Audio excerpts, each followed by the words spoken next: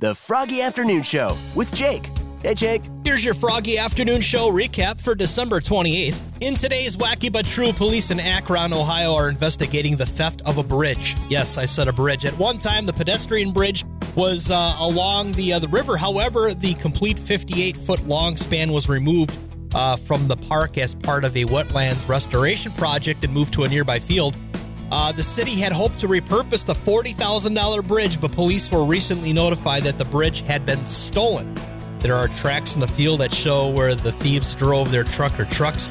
Investigators say they are not sure what the crooks plan to do with this bridge. I can't imagine this thing is going to be that hard to find. Hey, look, the Johnsons put up a bridge in their front yard. Your number of the day was 60. That's how many original movies Netflix came out with this year in 2021.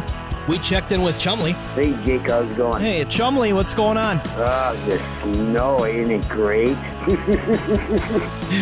Yeah, so I asked for this, so I guess I got it. Oh, so we can blame you. Yes. And the number one song for the top 5 at 5 today was Eric Church, Heart on Fire. That'll do it for the Froggy Afternoon Show recap. Joining me tomorrow, 2 p.m. to 7 p.m. right here on Froggy.